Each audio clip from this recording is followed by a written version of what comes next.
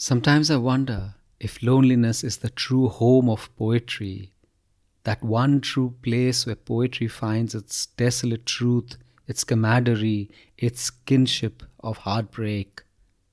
When the bloodlines of poetry and loneliness are shared, blood flows, but a strange survival ensues. This is Sunil Bhandari, and you are listening to Uncut Poetry. The door is unlocked. I'm awake. Maybe it meant nothing, really. I can't remember so many things. Just that I made you cry, and you said this was the last time, and you left. You can't do this. I love you too much to be not given warnings, explicit and certain and uncensored, that things are teetering on the edge. You see, I'm blind with my love for you, my rage for you, my blind anger for you, and I am jealous and petty and intrusive and everything love is and shouldn't be. You could have returned, if only to surmise whether your attack had maimed me or merely destroyed me. For then, if I was maimed, I would require care from you, the one who knows what care for me is, and if destroyed, I would require burial with epitaphs wrapped around last good words you might still have left inside for me. But leave that aside too. I hope you have deliberately left some excuse behind to return. Anything at all. I will wait all of the rest of my life with your books and bracelets, your sandals and scarves. The door is unlocked and I am awake.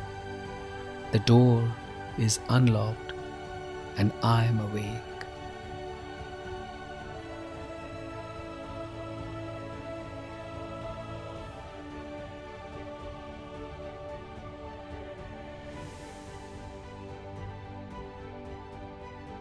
Endings are ruthless. They make you forget every bit of acid existing in relationships in a moment. Regret pours in like the flood of a broken dam. But when the last line has been crossed, when the artery is cut to kill, the path reaches a crevice. Another step is a step into the valley of death. Deep inside, all lovers know when that point has been reached. But hope, that great harbinger of false dawns, persists. It attempts to give color to what is irrevocably grey and makes the one who has been walked out from to wait, to think of the strands of gold in the bushels of weed. But nothing works.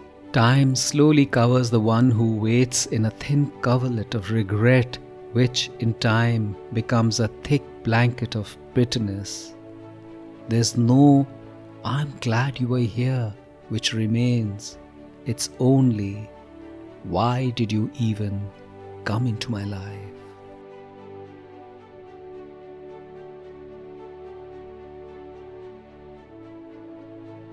This is Sunil Bhandari, and you are listening to Uncut Poetry.